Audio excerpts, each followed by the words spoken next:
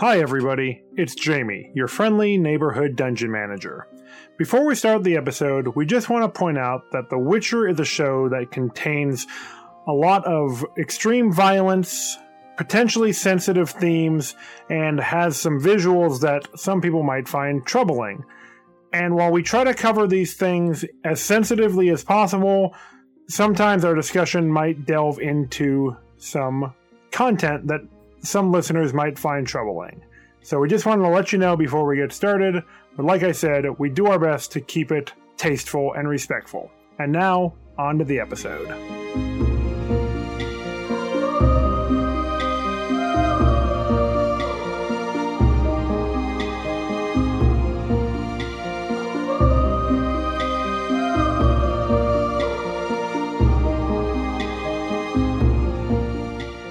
Hello, fantasy fans, and welcome to Swords and Satire, the podcast where we turn low fantasy into high art. I'm your dungeon manager, Jamie Mokel, here with my mutant co-hosts. Yes! I'm Chelsea Hollowell, a monstrous cat that looks really cute, but then I have purple eyes, and once I get around blood, ooh, it's not a pretty picture. Eee, what are you doing to that corpse? Don't ask. Ooh, very interesting. But is that the real monster? Who can say? Yeah. No, man is the real monster. Yes. Speaking of which, who are you? Oh, well, I was my name is Jack Olander, and I was a mutant, but now I'm Chris Pratt, and I'm normal now. Not Italian, not a mutant, just normal. No, I'm just normal. Thanks, Chris. Yeah, it's me, Chris Pratt. I can't wait to see normal, non-Italian Mario. Psych.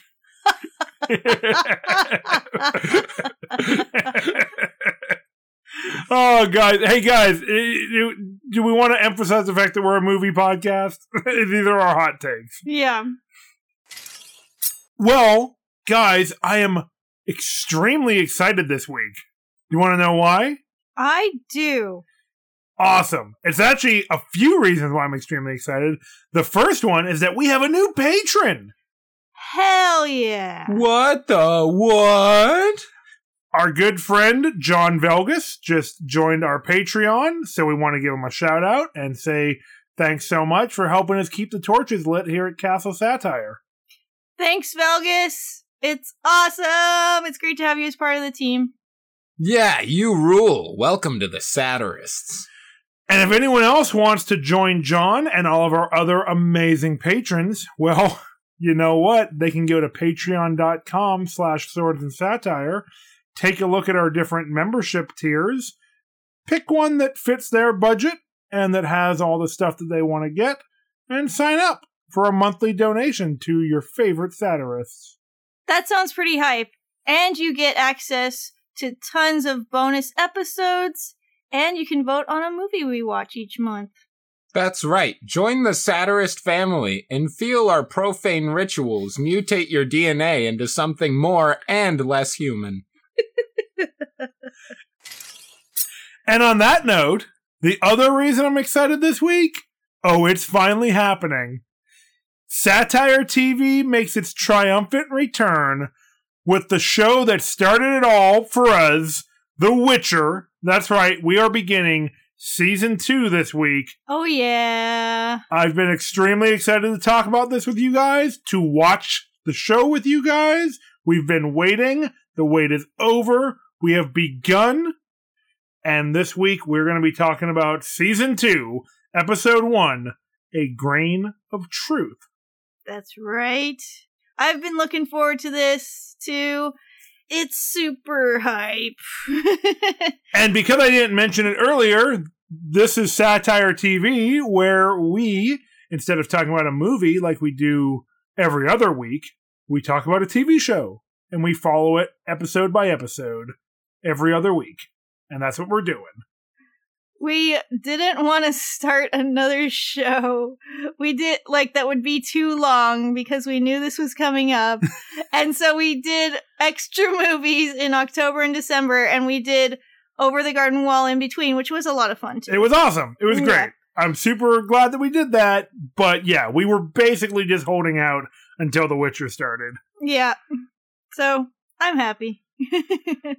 And you know what? It's a new year and a new season of The Witcher. What more can we ask for? This is extra special. Coming out on New Year's Day, what could be better? If the world wasn't falling apart? Oh shit. Jamie with the truth bombs. But whatever, we've got Geralt of Rivia to keep us happy and warm and fuzzy. By the Netflix fire. It was really nice of Geralt to look directly at the camera and sing the classic Happy New Year song that everybody loves. So I saw that this year there was a Witcher holiday log on Netflix that you could leave on. And we didn't review it, guys. We got to go back and review the holiday log. Oh, we better get in our time machine and make that happen. Oh, does Geralt talk about the real moral takeaway of the holiday season? No, it's just a fireplace. Oh, that makes cool. But I guess we'll have to review the Witcher holiday log next year. That's fair. And that means right now, it's time to summarize The Witcher Season 2, Episode 1, A Grain of Truth.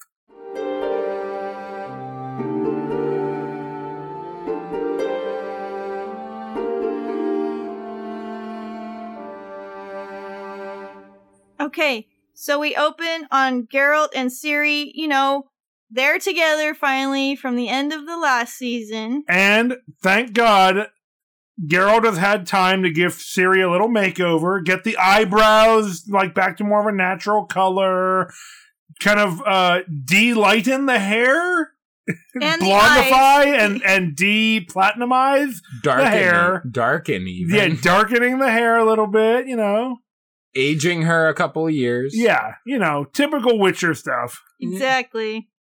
And they're kind of looking for Yennefer.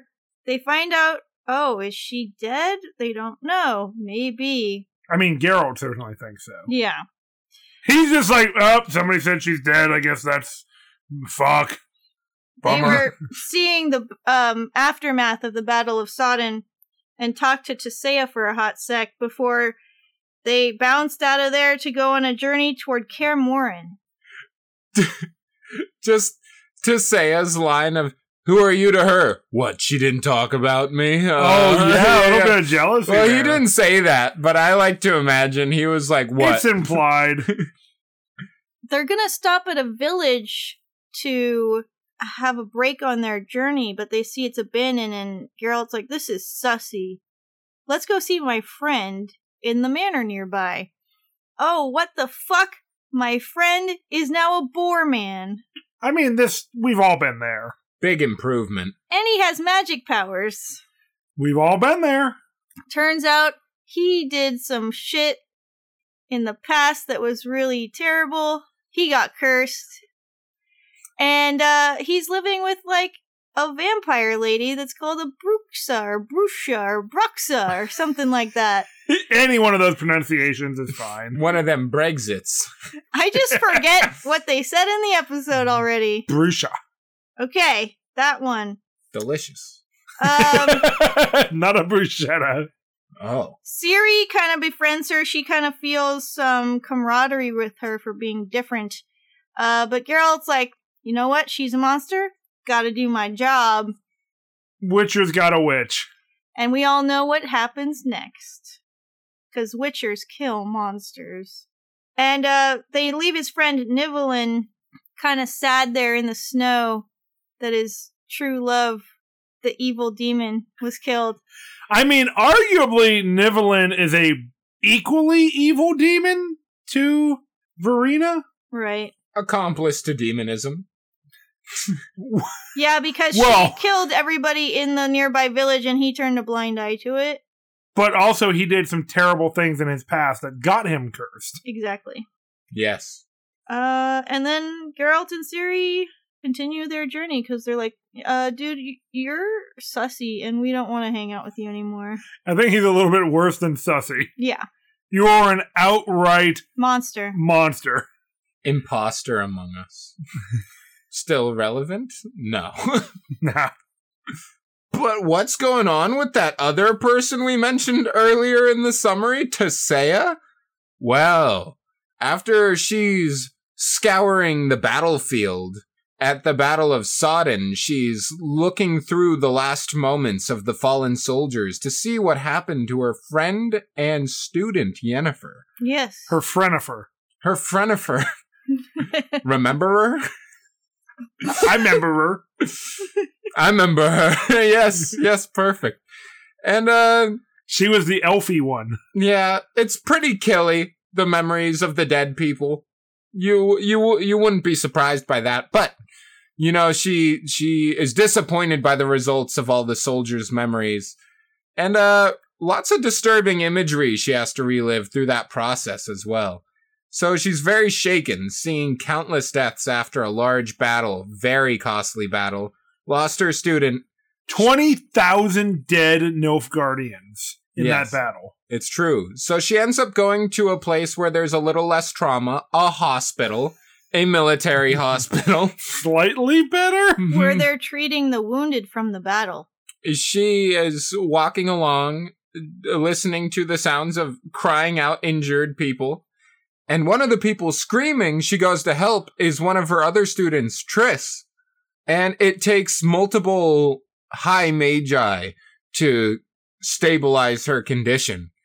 It is at this point that the high-ranking Council of Magi, only a few members, decide on what to do with the leader of the Nilfgaardian troops, Cahill. He is in... I'm sure they're going to do something very kind and friendly, right?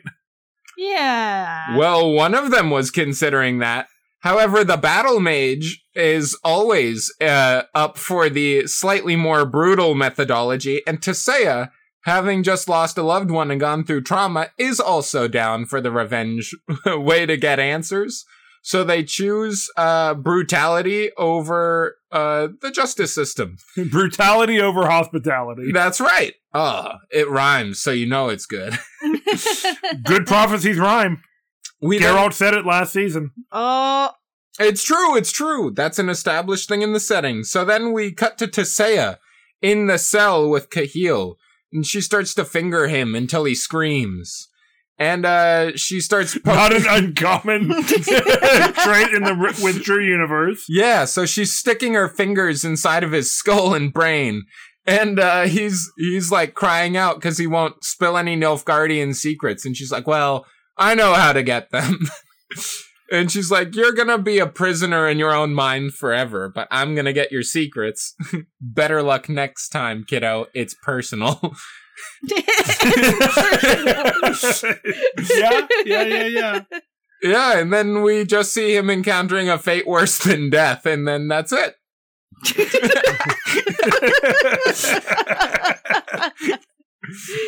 Yeah, it's pretty brutal. Yeah, Tissaia pops off. Dude. Yeah, she's not happy. But meanwhile, we as the audience are not left to think that Yen is gone for very long, because during some cutaways throughout the episode, we actually see that Yennefer is alive and well, but being held... Ish. I mean, she is healthful. Right. But she is being held captive in some anti-magic manacles by Fringilla, the Nilfgaardian mage who led the assault on Sodden that resulted in the deaths of 20,000 Nilfgaardians and many thousands of other troops from the rest of the region and many other mages of the Brotherhood. And they were on this campaign at the behest of the king of Nilfgaard, who they refer to as the White Flame.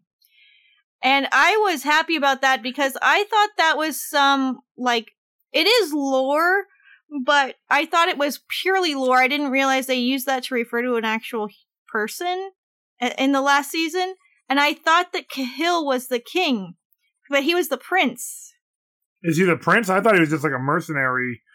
No, he's part of the royal. Oh, wow. But, yes. Well, as far he's as not doing I too good. understand it, I mean, it's kind of confusing, but I'm pretty sure he's the prince. But he could be a general. I mean, he's certainly somebody with high rank and a Yeah. zealous outlook. And she was talking to him like he was a member of the royal family in the first season. So you're telling me they lose 20,000 troops and a member of the royal family? Talk about a blundered assault. Wah, wah. So we only get a few short scenes with Yen and Fringilla, but it is mostly both of them trying to convert the other one to their side. Fringilla's like, hey, the White Flame is gonna rule the region. You might as well join us. Yen is like, yeah, right. We just basically obliterated your troops. You're going down. There's still time for you to basically come back with your tail between your legs and beg the Brotherhood for forgiveness. You're going to be fucked if any of the other mages show up, so you might as well just give up. Your troops are going to turn on you, basically immediately. And she's like, hey, if you let me go, I can get a bunch of food, and then we can head out of here. But Fringilla's not really buying it. The last moments we see of them, all of the troops that they are with get speared and dragged away, and Fringilla and Yennefer are left back to back, getting ready for whatever assault is coming their way from the dark woods around them. And fade to black. Some old pals with a tense relationship are in a sticky situation. How's this odd couple gonna get out of this? Magic. It's gonna be magic. Yeah, it's 200% gonna be magic. And that's what happens this episode. Why don't we head into the delve?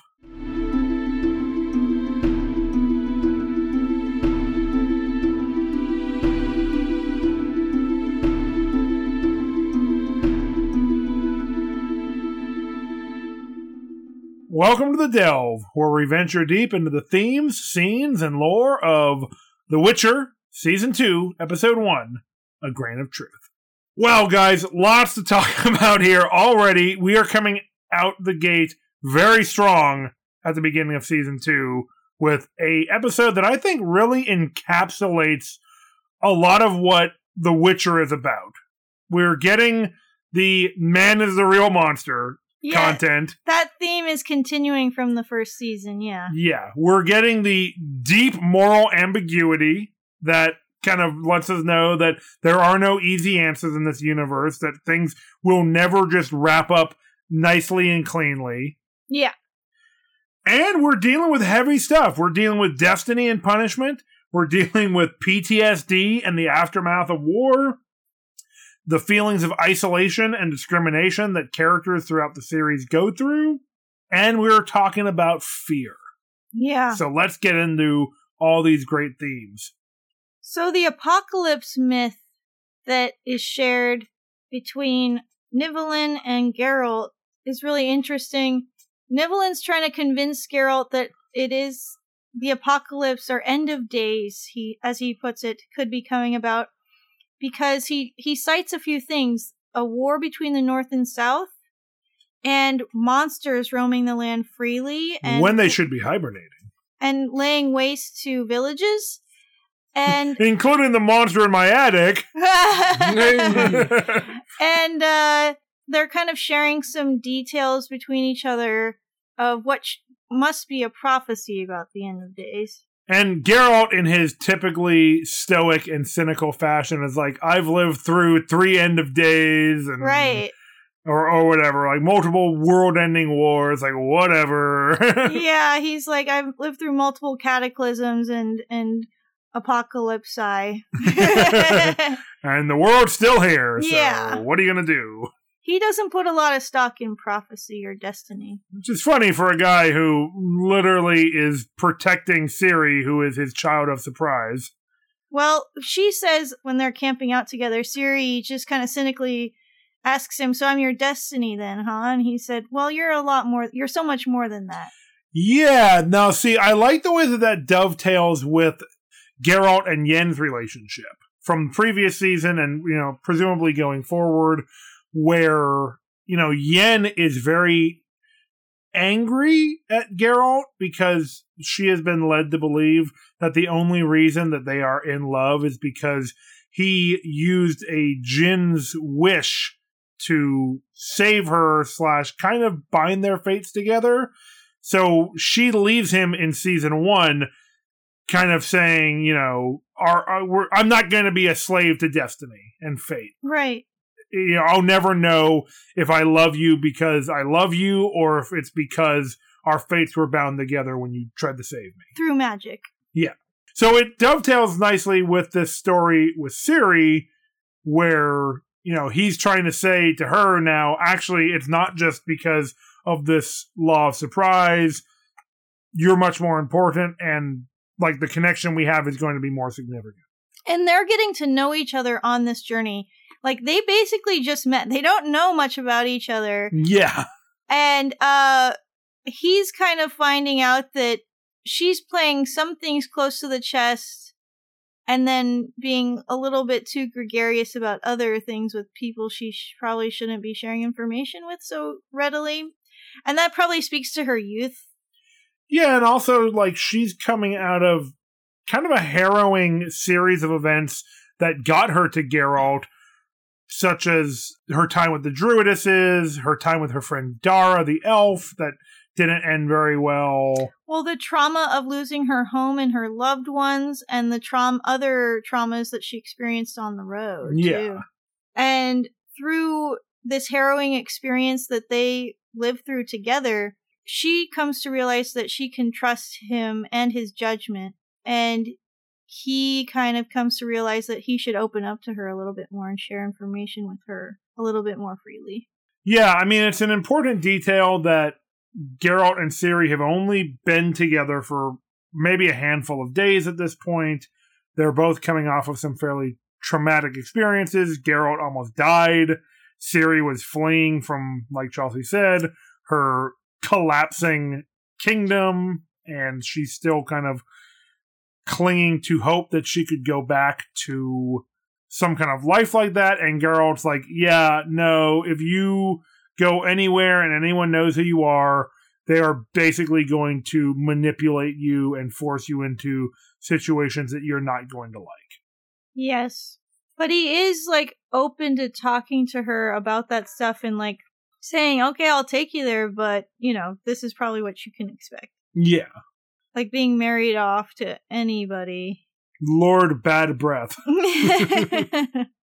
And part of Ciri's struggles in this episode are that she's trying to come to terms with her own power, and she feels like an outsider. And she kind of feels some camaraderie with Verena because of that. And even when she sees her true nature as a Bruxa or whatever, she still wants to kind of befriend her and doesn't want Geralt to hurt her, up to the point where when Verena threatens Ciri's life, then Ciri's like, oh. Yeah, that changes it a little bit. Maybe I made a mistake. But she wants to believe that just because somebody's not human, they're not necessarily a monster. And we know throughout the series, and this episode really says it very explicitly, that humans are actually often the most dangerous monsters in this setting. And Verena says as much. Exactly. Because Ciri says to her, monsters are bad things that hurt people, and Verena says, well, humans hurt everybody. Yeah. Yep. Yes. Well, that's a good moral for Ciri to have, because that's sort of the moral that completely defines Geralt's character as well. Right. That just because it seems bad doesn't mean it is, and just because, you know, it's good doesn't mean it is that. Not everything is how it seems. It just so happens that she's younger and doesn't have the insight to differentiate that to the same degree he does. True. And also, we've seen, I think, multiple times in season 1, Geralt is hesitant to use violence if he doesn't have to. Yeah. It's not his preferred method, but oftentimes it is the only option he's left with. Yes. Like, we see, even in this episode, like, he seems to be kind of bummed out that he has to kill Verena. That's what I was going to say, yeah. He seems regretful. I mean, he is, you know, he's a Witcher. He is so often called and treated as a monster. in season 1, he did whatever he could to spare non-human characters. Yeah. He tried to ally with the elves, all these different things. He tried to emphasize to the Lord of the Elves, you should show the humans that you can live in unity with them and everything. Like, it is his preferred method to solve problems non-violently, but that is rarely an option at the end of any of his quests. And Verena does sow some doubt in Ciri's mind at the end. Even after she's killed, she can still communicate with Ciri telepathically and for a few moments, and she says to her, he will come for you eventually, meaning Geralt. Presumably. I mean, it is a little pronoun gamey, but... But she doesn't know that Geralt befriends elves, and we all know now that Ciri has some elven heritage. Right. But I mean, yeah, I think Verena is kind of just making the point that violent men tend to create violent ends. And he was mainly trying to protect Ciri, and he said he'd never let harm come to her in the end. And she did seem to believe him. It made Ciri smile. Yes. I interpreted that she wants to believe him. Maybe. I assume that is going to be tested throughout the season. Most likely. Another thing I'd like to address, when it comes to things aren't what they seem and sort of that moral goodness and character we were talking about earlier, is the way true love shows itself in this episode. Oh, yeah. Yeah, big part of this episode, because... So much like, any true fantasy fairy tale, true love is a big part of this. It's true. And we've seen in the first season the way true love is used to break a curse. In the classic methodology, Ciri brings it up how her father was the one whose curse was broken. Although when she says that, it's not clear if she knows that the hedgehog man was her father. Oh, that's right. It seems like no. That's right. But still, nonetheless, true love breaks the curse, right? Yes. And it's between two pretty much good characters. Yes. However, the character in this episode, whose name is Nivellon, his curse is of a very similar nature. He is a human-animal hybrid. Yes. And his curse is also broken by true love, which he has. However, throughout the course of this episode, we see that he is not a, morally, perfectly good, pure-hearted character. Far from it. Yeah. And the creature in which the true love is shared is definitely not a morally positive character, which means the implications of true love are fascinating in this world. And just so we're clear, it is Verena, the Brusha, who loves Nivellon. And murder. It's a selfish kind of love because she says, that I love you, and if I can't have you, then nobody else can, when she's dying. Right. But so their relationship is such that because of Nivellon's curse, he can't actually be killed because a priestess cursed him to basically be a monster and unkillable until he finds true love. So she, as a Brusha, can feed on him every night and he just comes back. Yeah. However, it did not stop her from killing all the villagers. Just, because you had dinner doesn't mean you don't want dessert. You know what I'm saying? Who wants to eat the same meal every day? Oh, man. Burrito's good, but for every meal? Well, it'd be a sausage, right? Because he was a poor man. Oh, yeah. Can't have hot dogs every day. Yeah, it's true. So she got a little killy. But the point is, they fell in love. And in the context of this world, which definitely has some sentience to it with the ideas of destiny and love. Yeah. Still considered their love totally valid for curse breaking.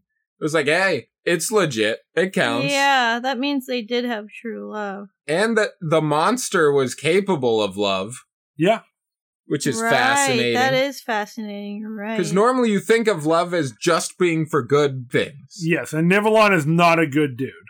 They accepted each other for who they were, and neither of them cared what the other one was. Yeah. Or what they had done. He is not without goodness in him, but he has never stopped himself from being bad, it seems like. And she is capable of not just randomly killing things, because she doesn't harm Siri. Yeah, she doesn't want to, and she seems to like Siri until her life is being threatened, then she's more willing to I don't think she Siri. would have really done it. I think she would have to survive. Maybe. If she thought it was going to be the only way for her to get out, I think she would have killed Siri. But she was friends with Siri, and she said to her, I don't want to hurt you. Yeah. Yeah, but her self-preservation instinct was, I think, stronger. Well, also, so was her predatory instinct, because she said to Siri, don't run, I won't be able to stop myself. Right. And I don't want to hurt you. Yeah. Yes, that's right. Predator instinct. Yeah. We're already getting the complicated characters that I think we've all come to know and love from the show. I did start to feel something for the Brusha, and I felt bad that it went the way it did, even though she had killed the villagers, which is terrible, and the travelers and everything. Yeah. Like, I wanted her to be able to have a chance to atone or get redemption or whatever, I don't know. Find friendship and realize, oh, I don't have to be that way or whatever. Like, we saw from the first season that monsters, what are deemed as monsters, are capable of change. Yeah.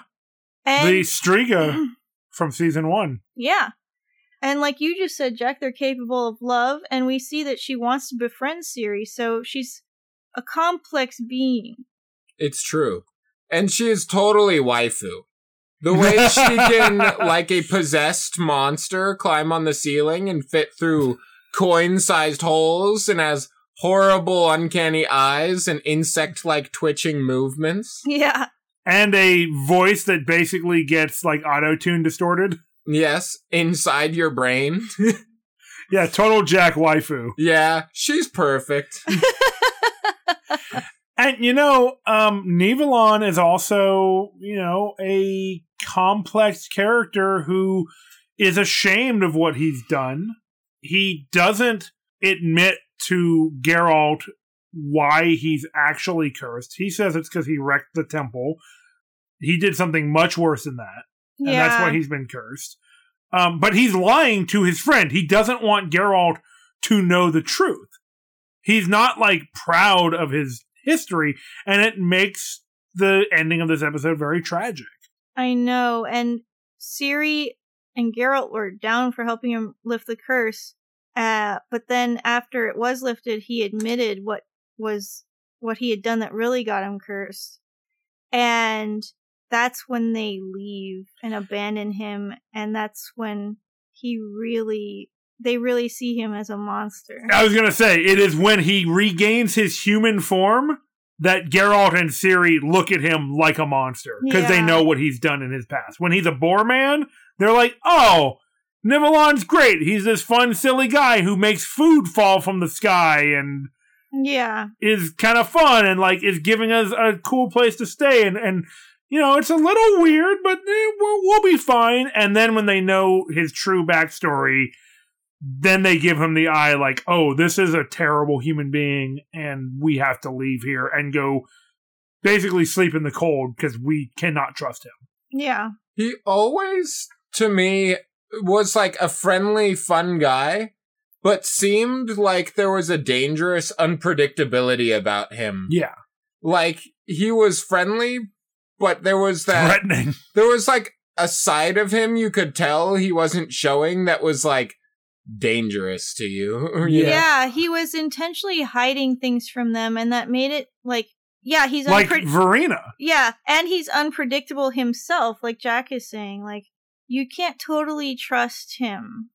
He'd be the kind of person where you could have a good conversation with him and then leave saying, I didn't like that. Yeah, you just feel sticky when you walk away from him. Yeah. Very, very well portrayed. That character. He was honestly one of the most compelling characters I think we've seen in the show so far. Yeah. And he is also a true monster. Yes.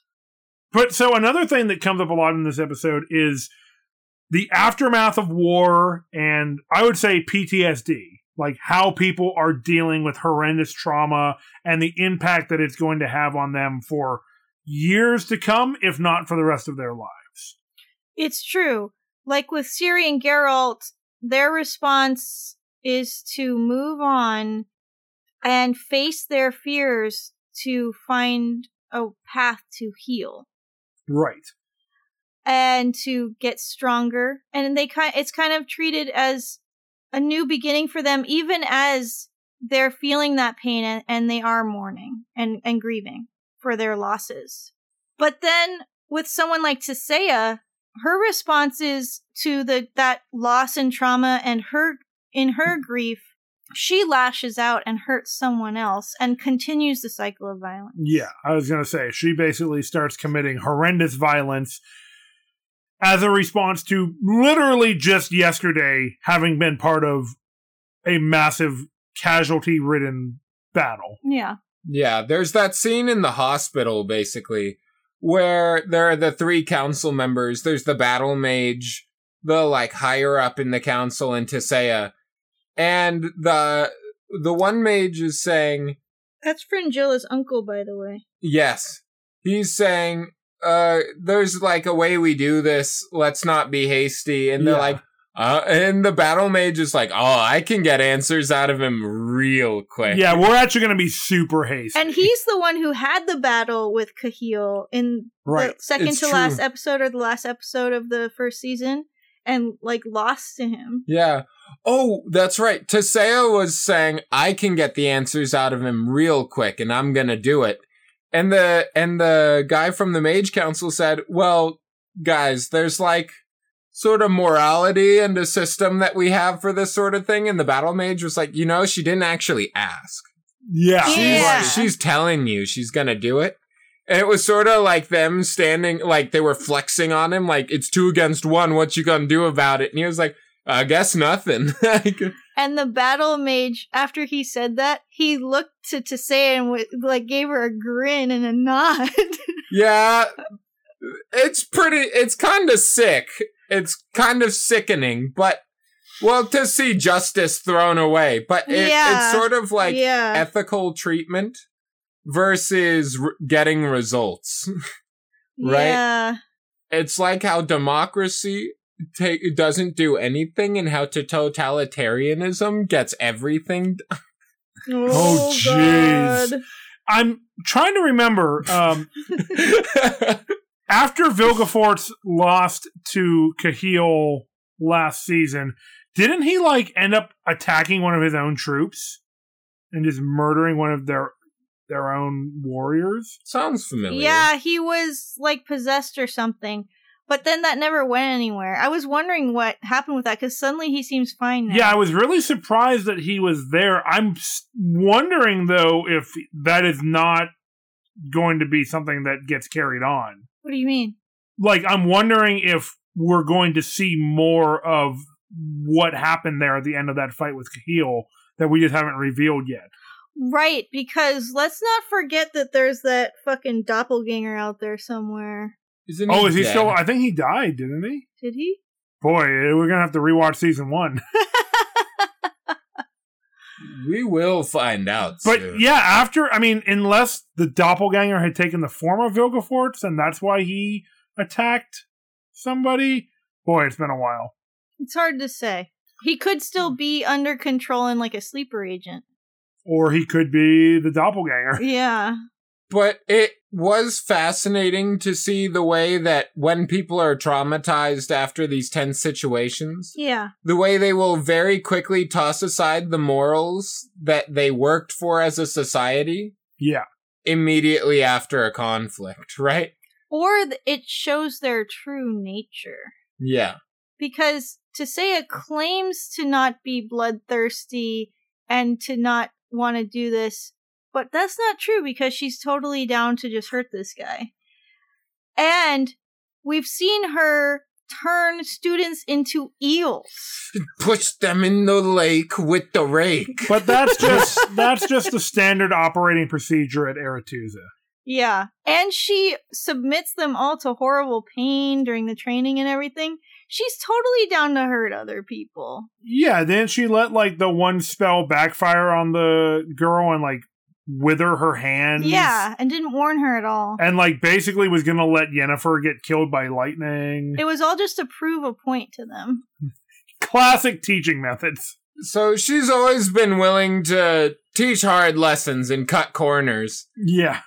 It sort of was refreshing to see a character, however, the mage being like, hey guys, this isn't okay. Yeah. Because we don't get a ton of characters like that in the show. It's true. Yeah. It was nice to see someone trying to stand up for, like, hey, ethical treatment of prisoners. And they're like, I'm gonna put my finger in his brain. Also, I thought it was impactful to actually sit with the discomfort of seeing the aftermath of the battle. I agree. I thought that was really good. I thought that was some good visual storytelling. It was like, this is horrendous. Yeah. This is something terrible what happened. And it's not to be overlooked. Yeah.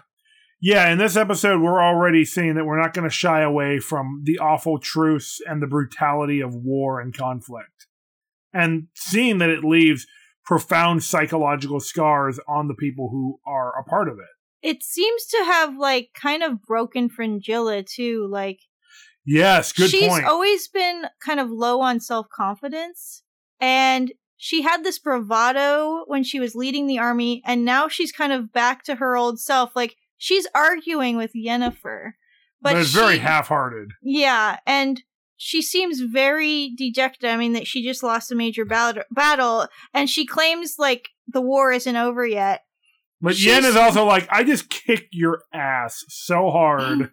She's no longer very, like, as zealous, and she seems less self-righteous around the troops and more bossy with them. Yeah.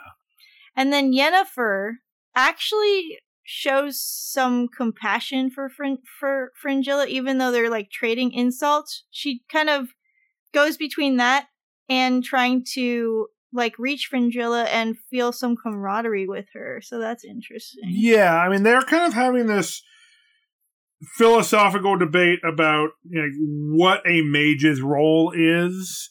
Fringilla's talking about how the mages were sent off to just wherever the Brotherhood wanted them to go to satisfy the Brotherhood's ends and motives, and they had no care for the individuals.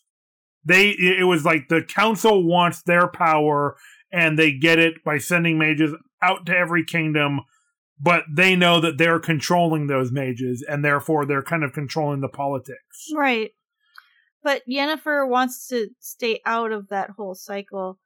And she seems to think that since she had Tissaya's blessing to unleash pure chaos in the form of fire magic on the troops, that she's going to be lauded as a hero.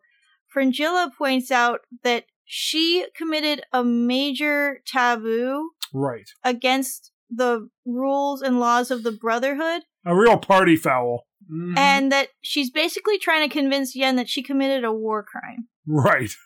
Because she used basically a weapon of mass destruction on people that had no hope of any kind of defense. It was so one-sided. There was nothing the other troops could have done about that. Yeah. And there's no right side in a war.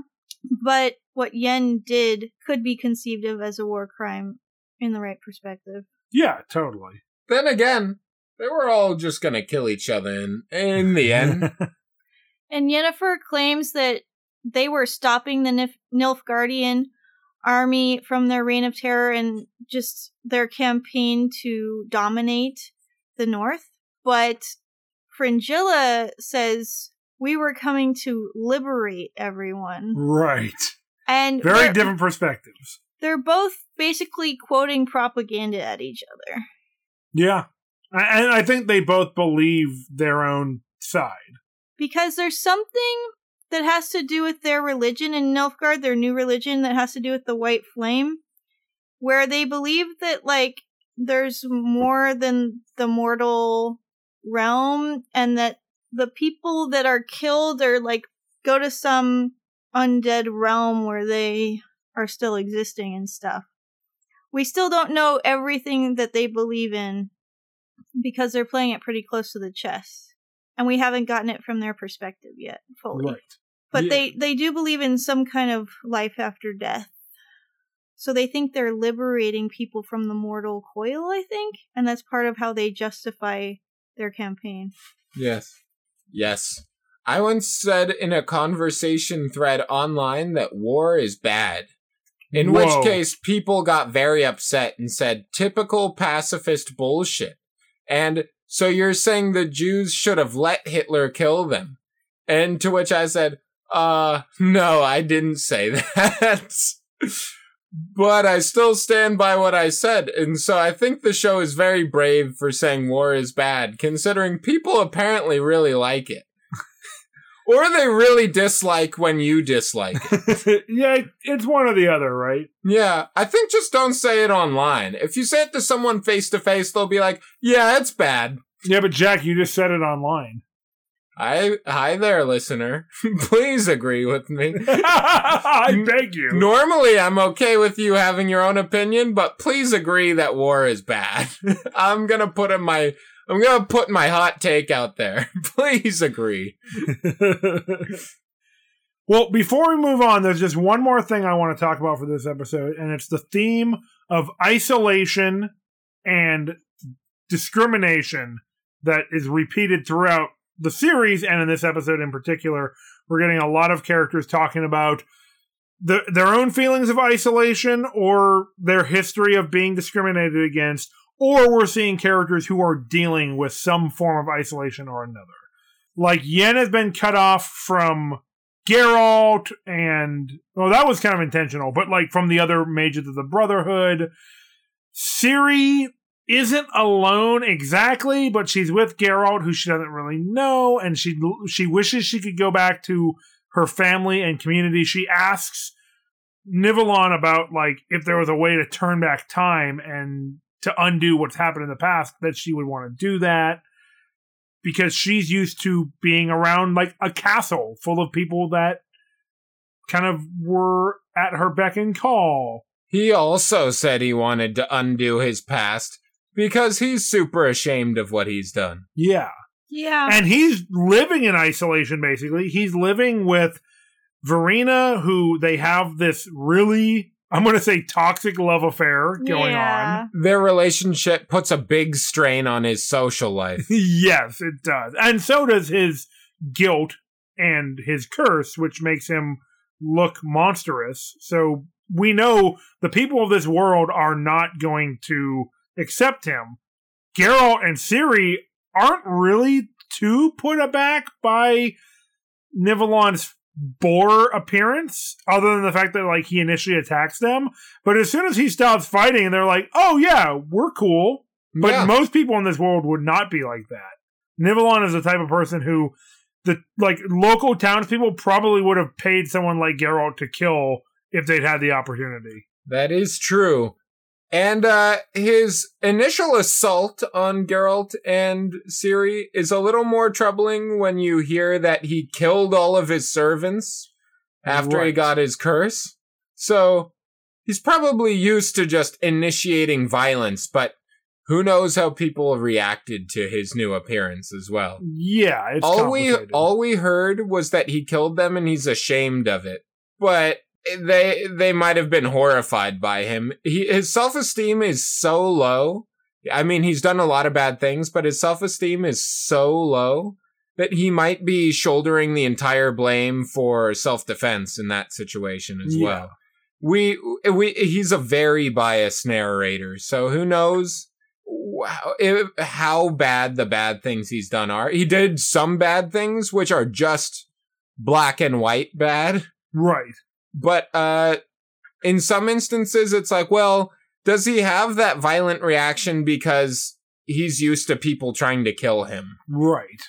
Yeah, he might have come back to his house and his servants might have attacked him. I mean, and based.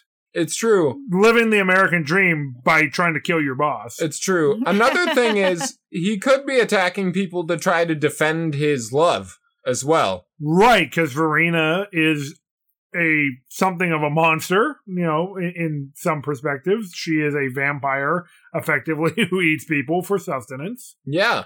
So it's sort of complicated. He definitely does bad things, but also I don't think he would ever admit that he did something for a good reason. He seems like the kind of guy to just say, oh, I did it, so it's bad. Right. So furthermore, Yen is isolated by basically being a prisoner to Fringilla and the Nilfgaardians. Fringilla is way more isolated than she's used to being because she's used to leading an army and being the king of Nilfgaard's, mage. Court mage. She has lost her entire retinue of soldiers that she was leading. And in the end, she's isolated with Yennefer, so she doesn't have the soldiers to fall back on to help keep Yen in check. We know Yen's gonna get loose. You can't contain Yen. She is a creature of pure chaos. I mean, that might be enough to get her out of these anti-magic gauntlets or whatever, the shackles she's in. I'm guessing that Fringilla is going to have to let her out so that they can fight together.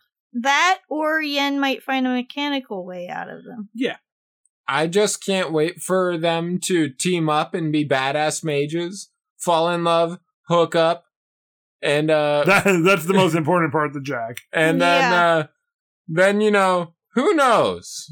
Who knows what happens after that? But if Yennefer is gonna get back with Geralt, I don't see it ending well for Fringilla in that situation. Gonna say it.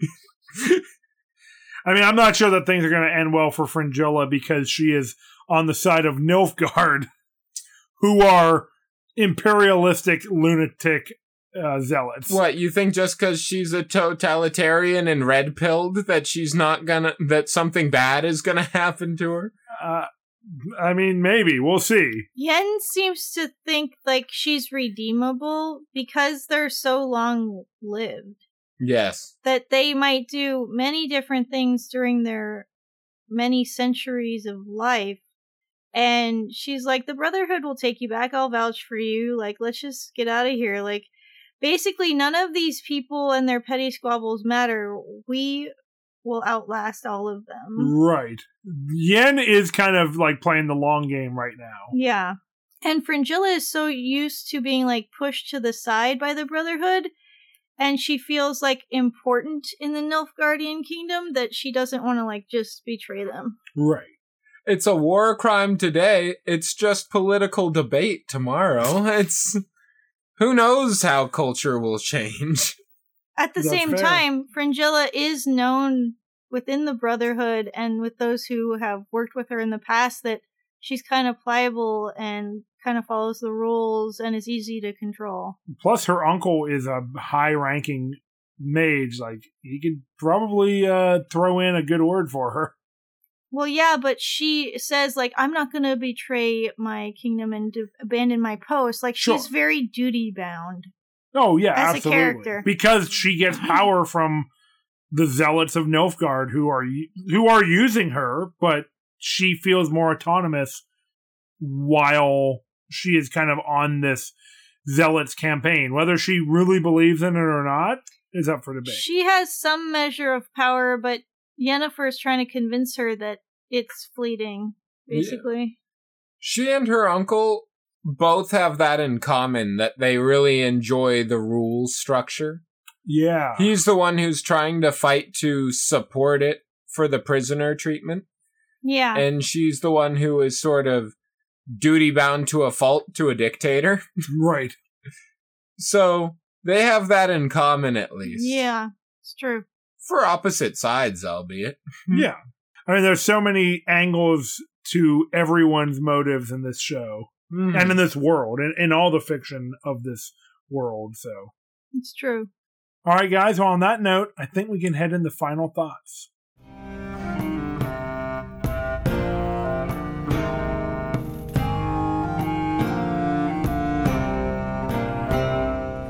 All right, we've launched into season 2 of one of our favorite shows.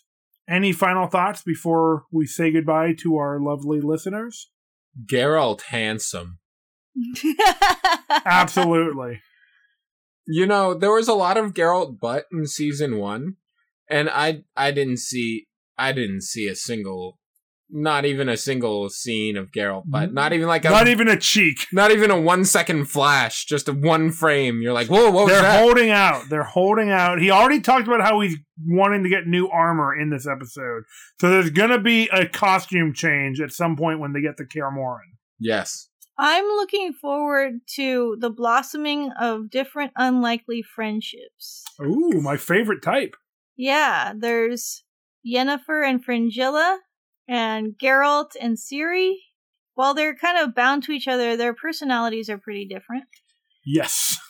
I will bring up that someone has been missing this entire episode. Yes. They have. Jaskier, our That's favorite right. character. I know. Who's not Geralt or Ciri. We like a lot of characters. But come on, he's a bard, guys. So that means we know what he's doing. He's out there singing those songs. Yes. Oh, I thought you were going to say he's fucking. Oh, yeah, that too. I was Yeah. thinking that. Yeah, that too. Yeah. Hey, bard's got a bard. Yep. And by that, I mean fuck. I mean, he's been furthering his career, you know? Remember when he washed Geralt's butt with incense water? That was hype. Perfume water? That was the best. That happened in season 1. Yeah. When he's like, we're friends, and Geralt's like, I never said we were friends. He's like, so you let just anyone wash your butt with incense water? And Geralt was like, I guess you got a point there. Yeah, they're bosom companions. They are. But right now they're estranged. I mean, Geralt is taciturn, to say the least. He pushes people away. When he was young and being trained to be a witcher, they taught him to bottle up his emotions. So he Never a good idea, by the way, listeners. No.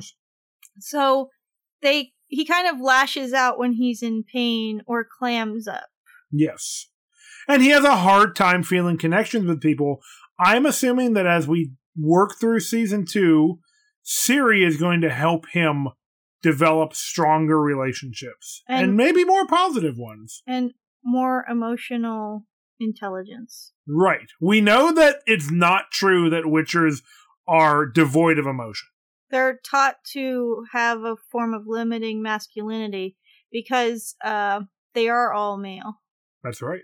The other thing is, Geralt expresses that he is experiencing heartbreak at the loss of Yennefer in this episode. Yeah, that's right. You cannot witness it by looking at him, but you can tell. It reminds me of the woman on The Simpsons who's like, though my face hasn't changed, I can assure you that inside I'm weeping, or whatever. Well, he was grimacing an awful lot. Yes. I mean, that's nothing new, but fair enough. He almost got misty-eyed. Very nearly. Yeah. A single tear molecule evaporated from his eye. Before it could form, but we knew it was there. But yeah, I mean, we know that Geralt's not an emotionless, cold dude. He's just, yeah, like Chelsea said, very bottled up because that's how he was trained. Yep. Yeah. But we also have now, after watching Nightmare of the Wolf, seen Geralt as a small, scared child. Yeah. Yeah. So we know that there's a lot more complexity here. And his mentor, what's his name again? Vesemir. Was more of a gregarious, fun-loving guy who did show more emotion. So Yeah. it's possible that because of the loss of most of their kin, he trained Geralt and the other few surviving young witchers to be in a very different way. Yeah. Well, also, Vesemir always had community. True. He always had that father figure mentor. He always had friends that went through the similar trauma, where Geralt has always been on his own. Yeah, and I think the fall of Kaer Morhen that we saw in Nightmare of the Wolf really has defined the Witchers since Vesemir's time. Yeah. And kind of defined Vesemir's trauma that we saw in Nightmare of the Wolf probably helped define his relationship to his students. Yeah. That's and what I Geralt was- is one of his students. That's what I was getting at, too. And it's like, that trauma is generational. Right. And you know what? I also want to say, before we wrap up here, I'm really excited for this next episode because it's called Kaer Morhen. Yeah. And I'm really excited to see what's going on at the old Witcher school. Me too. Me too. But I guess you, fair listener, will have to wait 2 weeks to know our thoughts about that one. So prepare your hearts. And your ear holes. And your credit card number for our Patreon plug. That's right. If you go to patreon.com/swordsandsatire and you have the means, you can join one of our tiers and become a supporter of the show. We would really appreciate it. You'd help us keep the torches lit here at Castle Satire. And you also get access to cool bonus episodes, and you could vote on the movies we watch each month. That's right. But if you don't have a few extra coins to toss at your Witcher, you can always tell your friends and family about Swords and Satire. Watch the media that we watch and enjoy the episodes together. You can sing along to cats. You can poop. If you listen to our podcast while you're on the toilet, I mean, you're living the life, I think. But it's the dream. Yeah, but probably the best way to support the show is to show it to people you like. And whether you support us on Patreon or just love listening every week, you can always follow us on social media at Swords and Satire on Facebook, Instagram, and Twitter. Keep up with our episodes, check out our memes, and hit us up with your thoughts about the shows and movies we talk about. That sounds awesome. I'm hyped. But until next time, Hail Crom!